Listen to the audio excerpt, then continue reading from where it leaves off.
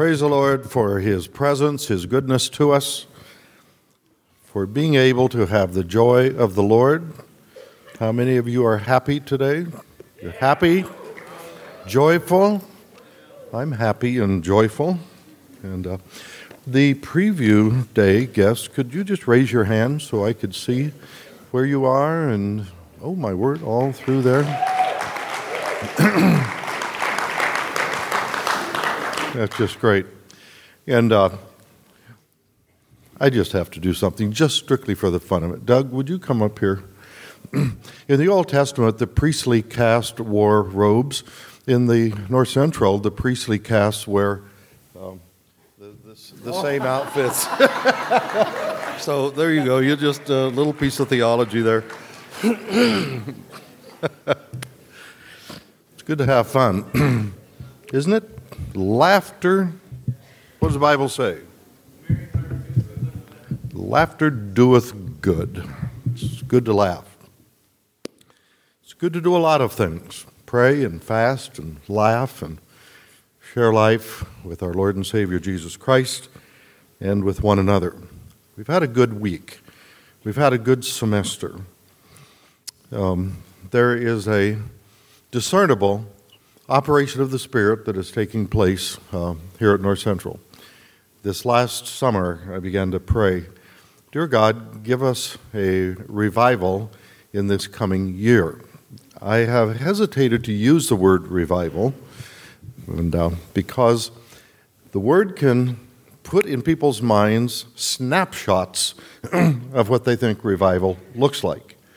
And there are many different kinds of snapshots, and they can be misleading. In 1993, I began to develop material and preach on history of and theology of revival. And then in 1995, in Florida, Pensacola, Florida, a revival broke out. And we've sung some songs this morning that actually pick up a major theme of that revival, the river metaphor or the analogy, the flow of the river of God. And the Brownsville revival carried on for about 8 years, 1995 to 2002 or 3. Historically, revivals usually have about a 3-year period of time where you have the very unusual activities of extended, very long services, week-long meetings, or just things like that. And Brownsville certainly had a deep impact on many, many people across America. And this message this morning is not about the theology and history of revival, but as is the case, those kinds of things will come and go. That's historically true, from Azusa to the New Hebrides to the Welch revival to Latter Rain revival, Charismatic Renewal, and Brownsville and others. They come and go.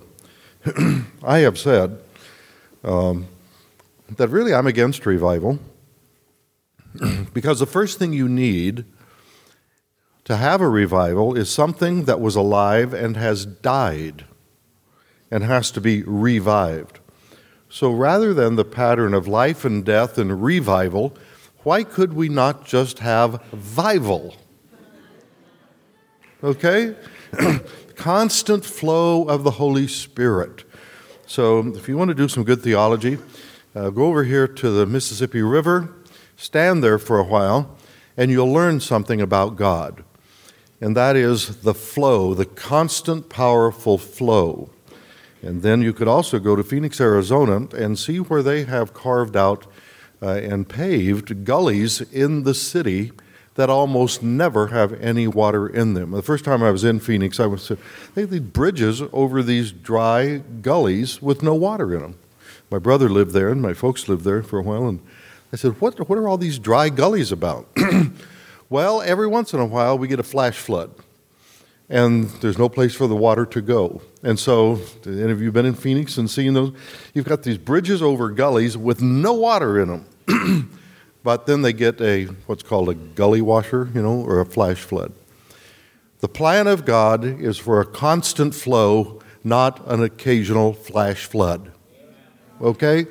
a constant flow, not an occasional flash flood. So, on that, I recommend that you shower every day instead of once every 6 months. That's good theology, isn't it? That's very good theology. It's also good for the neighbors who sit with you in chapel. We've sung a couple of songs having to do with river. I did not ask for those to have those words in it, but I talked with Jeff Dio a few weeks ago, and I said, Jeff, we need to do some flow songs. He said, okay, we can do flow songs. Because the imagery of a constant flow is the imagery that really comes out of the Bible, of the constancy of God's powerful flow of the Spirit, which is His plan and will. Unfortunately, we as human beings, in our distress, we seek God. In our success, we turn from God. Okay? In our distress, this is the human nature. In our distress, we seek the Lord. In our success, we think we can do it on ourselves, which then can create that pattern of apostasy, revival, apostasy, revival, apostasy, revival. That is not God's plan. It's a description of human nature. And if we could just grow up in the things of God, we could get beyond that life, death, right? Life, death, revival, death. Get beyond that to vival. And what I have been sensing is that we are seeing a kind of flow here at North Central this year that speaks of a very, very healthy relationship to the spiritual practices that bring about a constant flow. And that sentence I just said, I wish you could somehow, the spiritual practices that bring about a constant flow. And we've been working on some things that we'll be announcing here in the spring semester about spiritual practices that will help us achieve a higher level of constant flow of the work of the Holy Spirit. And so this is very, very good and very healthy. I want to commend the students and faculty, staff, and everyone hungry for God, but not hungry for or desirous of a flash flood that then dries up and we go back to normal. No, we don't want human normal. We want God's normal supernatural plan, which is a constant flow. I became president of the school in 1995. First person who came to see me was a friend, a board member, Randy McPherson. And Randy came and he said, he's a businessman, he attended North Central. He said, Gordon, I have a prophetic word for you. And he took me to Ezekiel 47, and there is the story of a river, and being led out into the river, water up to the ankles and the knees to the loins, water deep enough to swim in. The 9th verse there says, and everywhere the river goes, there will be life and things will be made fresh. And he said to me, Gordon, in the work of the presidency, there will be many things you will face that will need to be made alive and will need to be made fresh. Human tendency is to try to clean out the swamps on your own. But he said, if you try to clean out a swamp on your own, all you ever do is get covered with muddy, rancid, stinky, dead swamp mud and water. You cannot do it on your own. Let the flow of the Holy Spirit wash clean the swamps. It was a prophetic word. I have carried it with me, and to this day. Now, my human tendency is to want to fix things. Right? How many of you have a fixer mindset? They got to do something about it. Well, yes, we need to show up and try to work with God in what God is doing. But I'll tell you, He did not call us to clean out swamps in our human effort because it cannot be done. He did not call us to raise the dead in our human effort. It cannot be done. Did not call us to part seas in our human effort because it cannot be done. But He did call us to do some things in partnership with God. And so this morning, the slides that we've prepared, we have 3 of them. I'll be glad when I get my new glasses so that I'll be able to see both near and far. The first one we have up there is, Now, on the great day of the feast, can you see it there? Jesus stood and cried out, saying, "If anyone is thirsty, let him come to me and drink. He who believes in me, as the scripture said, from his innermost being will flow," what's the word? "Rivers of living water." But this he spoke of the Spirit, whom those who believed in him were to receive. But they had not received it yet, for the Spirit was not yet given, because Jesus was not yet glorified. This is a very interesting, time-accurate passage. That Jesus will be crucified, dead, buried, raised from the dead, ascended into heaven, and after that, then the Holy Spirit will come. The passage occurs before Jesus is crucified, and so it says those who were to receive. And certainly, after the death, burial, resurrection, glorification of Christ, the Spirit was poured out on the day of Pentecost. And through this week, Heath Adamson, in his messages, has used the word Pentecost and Pentecostal. It's a very good word because it speaks of the Bible and the historical Pentecostal movement. At the same time, words do stimulate images in your mind, and some people, when you think of Pentecostal, think of certain things about Pentecostal people. Energetic, emotional, and sometimes overly emotional, things like that. But the word Pentecostal really means something along the lines, the flow of the Spirit of God, the outpouring of the Spirit of God on people, the empowerment of people by the Spirit of God, Spirit-filled. And so Pentecostal, charismatic, those kinds of images are what we have in mind when we think of this flow of the river of God. Well, to have a river out, you've got to get a river in. And that's why spiritual practices of constant inflowing will make it possible for us to have constant outflow, rivers of living water. The second slide is, Romans 8:14, "For all who are being led by the Spirit," these are the sons, the offspring, the children of God. In a moment, we'll go to a passage in Acts that will demonstrate the leading of the Spirit. That's why I wanted to just use this. God will lead us, all right? We'll come to that in a moment. And then in Acts chapter 10, where we will be in just a moment, verse 38. "You know of Jesus of Nazareth, how God anointed him with the Holy Spirit and with power, and how he went about doing good and healing all who were oppressed by the devil, for God was with him." During periods of spiritual renewal and revival, things that are out of the ordinary will occur. They are extraordinary or not normal, or they are abnormal. Miracles are abnormal. They are a change from the natural physical laws of sickness and death and the like to the incorporation of the supernatural work of God, so things are done differently than you would have in the natural order. And people will do things that are different, sometimes odd. People break out of the norm. And so some of the images about revival focus on that kind of unusual behavior that occurs when people have had a powerful encounter with God.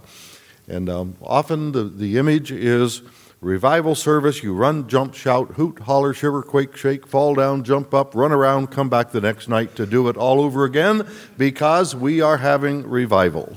Okay? Unusual behavior. If you stick your finger in a light socket, you may demonstrate some unusual behavior. Okay?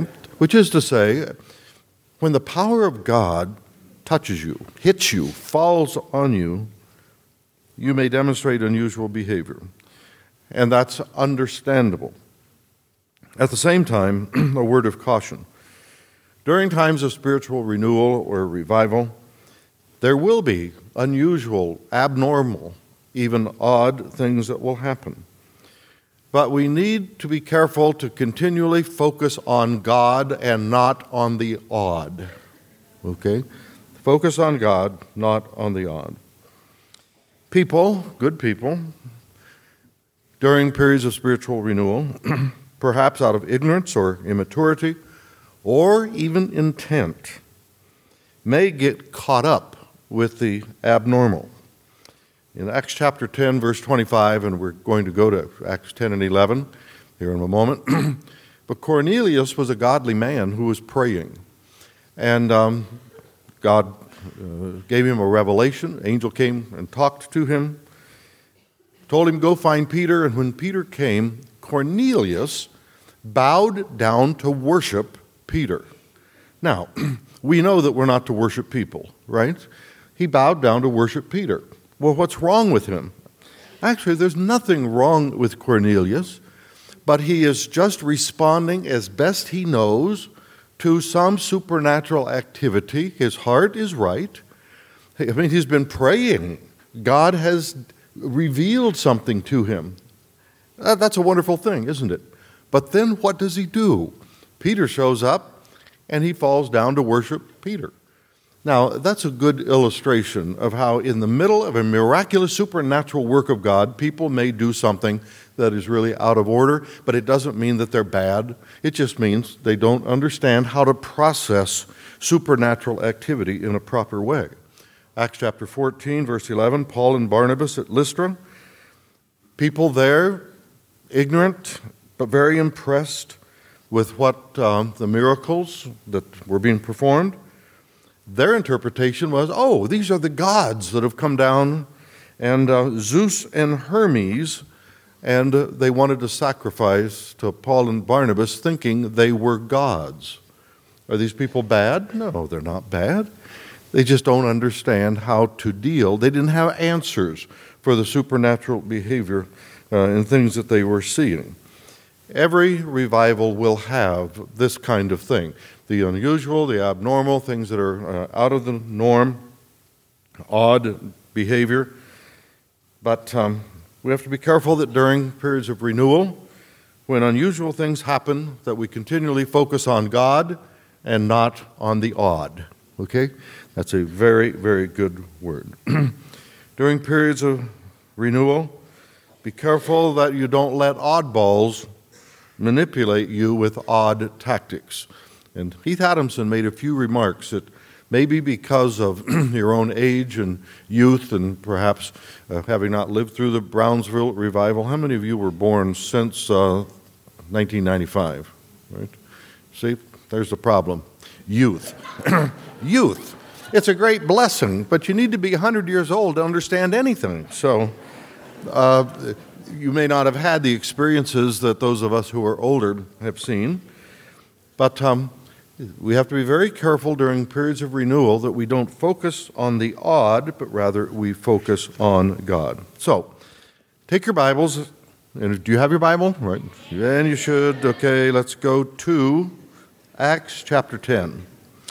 It could be that Acts 10 and 11 are two of the most Pentecostal chapters in the Bible, because some very spiritual, powerfully Spirit-led activities occur in Acts chapters 10 and 11. Here's a thumbnail sketch. Cornelius is a godly man, a devout man who prays. God appears to him in the form of an angel, tells him, go find this guy named Peter. And so Peter then is praying and falls into a trance, has a vision. The voice of God speaks to him, tells him to eat food that's prohibited and go be with people that is prohibited. And he has misgivings, and it has to occur 3 times before he finally understands that God is doing something very unusual. And I want to emphasize what Peter was facing. He was being commanded to violate the Old Testament law in terms of food, and to violate the Old Testament law in terms of social interaction with the Gentiles. This is very serious stuff. And when you read that passage through, you'll say, and he was perplexed. Listen, when God does something unusual, it is often perplexing.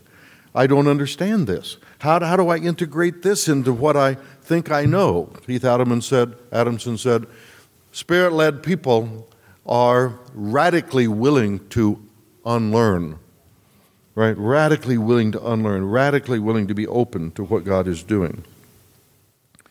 So some key words in those 2 chapters are these words: vision, angel, a shining man who speaks, revelation, direction to go get Peter. That's what Cornelius experienced. Peter, his experiences: trance, vision, a voice speaking to him, the Spirit of God speaking, the doctrinal things I just identified, violating the Old Testament law. Go to the Gentile people, misgivings, all directed by the Holy Spirit. Now, do you see in this that there's a good deal of unusual, abnormal, or odd things that are taking place? Vision, angels, revelation, trance, vision, and the spoken voice of God, right? Trances, for example, visions. So this is a work of the Holy Spirit.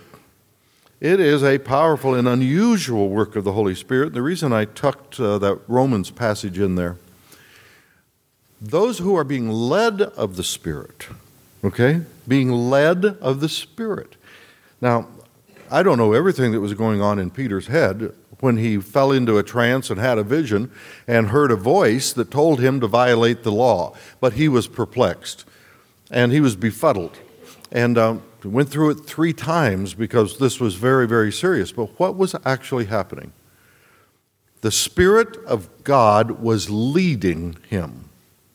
And it was out of the ordinary and very, very odd, to say the least. But here's the point that I want to make, and I want you to get hold of this. What was Cornelius doing when the angel showed up? And what was Peter doing when he fell into a trance and had a vision and the Spirit spoke to him? Cornelius, 9th hour of the day, was praying. He was a devout man. This would be a common practice. He probably prayed 3 times a day. How many of you know that if you pray 3 times a day, you don't always feel goosebumps and your hair standing on end as you think, oh, it's about time to pray, and so, glory to God, the Spirit of God. You know what I mean? Sometimes you think, no, it's like, oh, time to pray. Cornelius was simply fulfilling spiritual practices in his life. All he was doing was praying. What was Peter doing? Okay, 6th hour of the day, he goes up on the rooftop to pray, and while praying, he got hungry. It was lunchtime.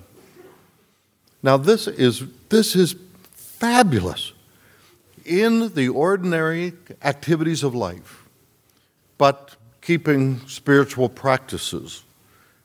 Peter was praying and thinking about lunch when God came to him in a trance, and a vision, and a revelation, and the leading of the Holy Spirit.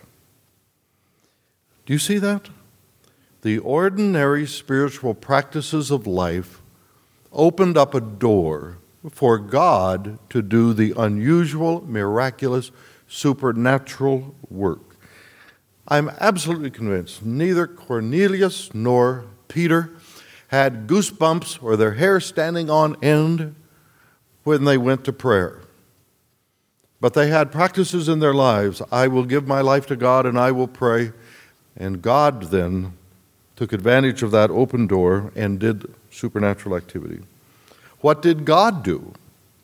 Sent an angel, gave visions, put Peter in a trance, spoke by the Holy Spirit, gave a revelation of new theology, and showed them that the gospel would not be restricted to the Jew, but would also go to the Gentile and to the whole world.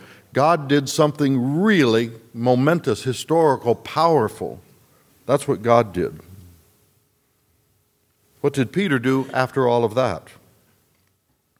He preached Christ. This is important. After all of that, he went to Cornelius' household, and you can read it there. He told the story of Jesus Christ. Now that's why then I included, for a summary, you know about Jesus, anointed of the Holy Spirit of God, how he went about doing good and healing all who were oppressed by the devil. God was with him. He preached Jesus Christ. God then, in response to the preaching, baptized them in the Holy Spirit, and they spoke in tongues. The supernatural work of God during the preaching of the simple message of Jesus Christ. What did Peter do after that? He baptized them in water. So we have a summary, and please catch this summary. What did the people do? What did Cornelius and Peter do? They did the ordinary things, the ordinary spiritual practices that they had in their lives. They prayed and they obeyed. Peter prayed, obeyed, preached Christ, baptized people in water. These are common spiritual activities. What did God do? God did the extraordinary.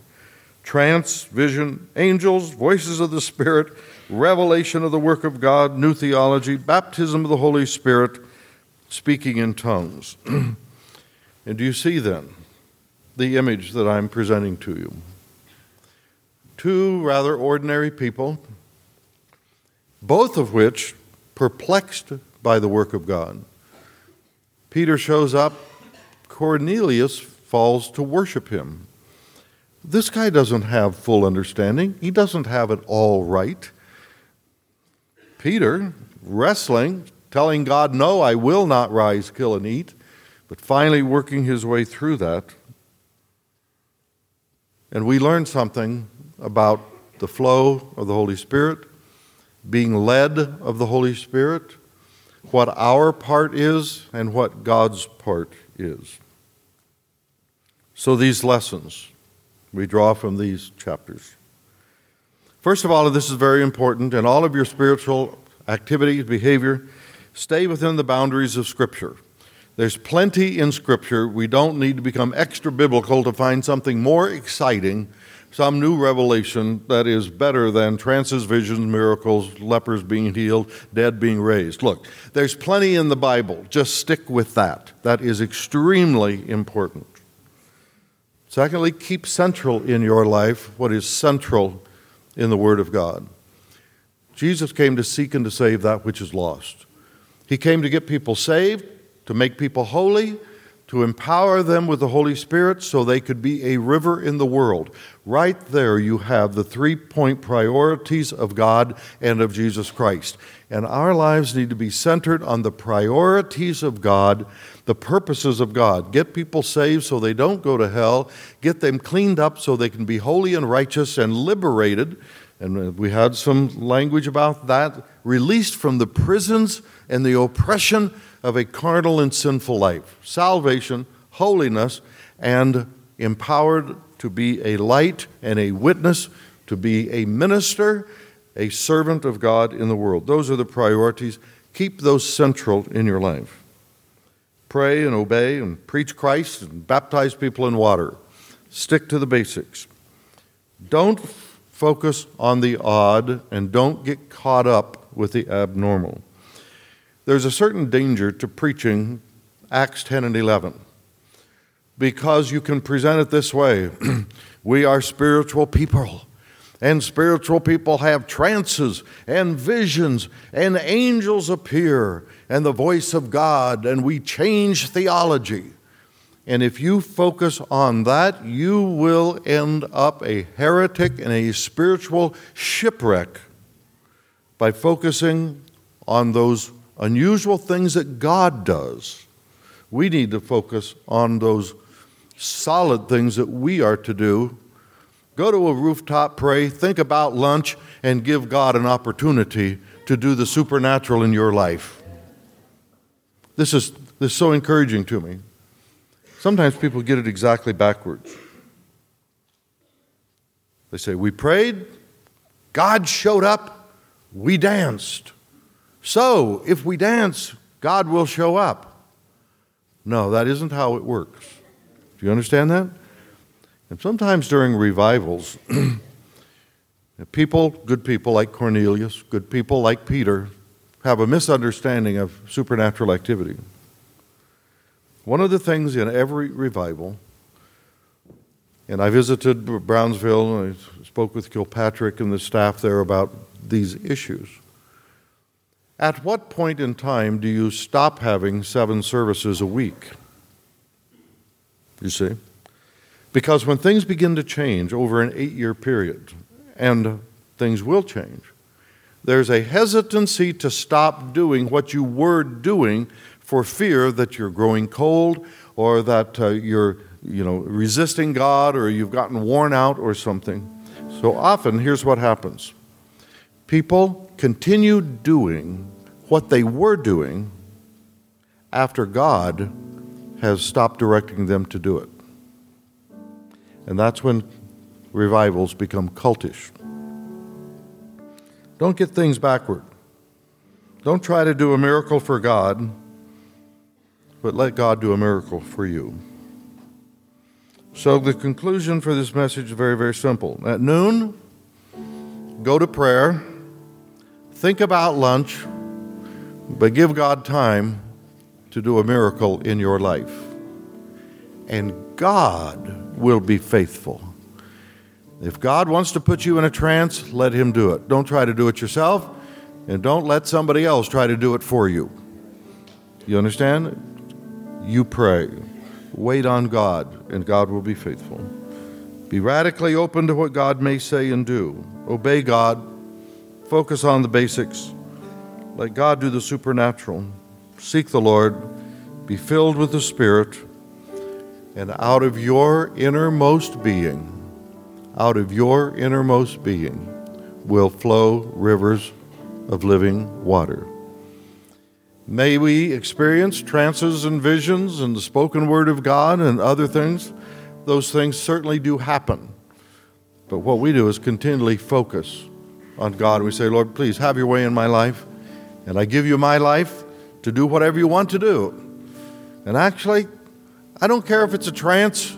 I don't care if it's a vision. I don't care if we dance or sit. I don't care if we shout or remain silent. All I care about is this. Holy Spirit, flow through my life. Holy Spirit, flow through my life. And I don't want to get caught up with the odd and the abnormal as the Holy Spirit is a newfangled entertainment center. The Holy Spirit is not for entertainment and exhilaration. The Holy Spirit is to empower the people of God to have rivers of living water flow into our being and flow out of our being. Amen? Let's stand together. I invite you and encourage you to continually participate in a practice that we have here at North Central. I have no desire to try to induce anybody into trances over the next hour, right? Or to try to help anybody run, jump, shout, and run the pews and all of those things. What we do is we draw near to God, and God will draw near to us. And when He does that, who knows what may happen. But when it's a supernatural work of God, it will be good and beautiful and powerful and healthy and healing like the river that brings life everywhere it goes. And if you have a swamp in your life, let the Spirit of God wash it out. If you have a friend or someone you care about who has a swamp in their life, pray for them. Don't get in there and try to clean them up on your own. Pray for them and pray with them that the river of God,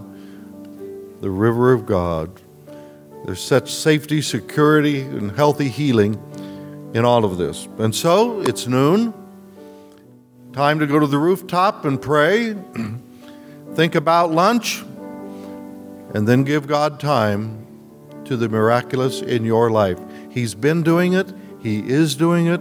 God is moving. Let's give Him an opportunity to do it again today. Communion on this side, anointing with oil, people who will pray with you, and God will do a wonderful work. Amen? Let's pray. Come and find a place. Begin to pray, and God will do a work. Heavenly Father, we now open our minds and our hearts, our inner being, to the flow of the river of God. We know there's supernatural activity and unusual events, but our focus is on our God.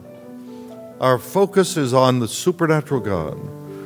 Come and have your way in our lives. Come, God, we open the door for you to do whatever you want to do. We have no prescription. We have no demands. We have a simple openness. Guide, direct, and lead, and help us, I pray. Come, Holy Spirit, flow through this place. And yes, Lord, we will expect the miraculous, but it is not our role to dictate it. It's our role to pray and obey. Come, Holy Spirit. Come, Holy Spirit. Just like Peter on the rooftop, the Spirit of God came to him. Cornelius in prayer, knowing very little, but so open to God, and you did a miraculous work. Help us to be like both Peter and Cornelius, to pray and obey, and let the Holy Spirit work through us, we ask. God, we do pray that that river would flow into our inner being, and then flow out of our inner being to bring healing to the nations. The river of God sent to bring healing to people, salvation and holiness, and freedom from carnal captivity, the bondage of sin. Come, Holy Spirit, flow through us and make life, create life and purity and beauty and healing and healthy, holy living. Come, Holy Spirit, to empower us, we ask, in Jesus' name, to allow us to serve you in power as a witness, anointed by the Holy Spirit, going about doing good, and as Jesus did, healing all those who are oppressed by the devil, because God is with us. This is our prayer today. In Jesus' name we pray. Amen. Hallelujah, Lord.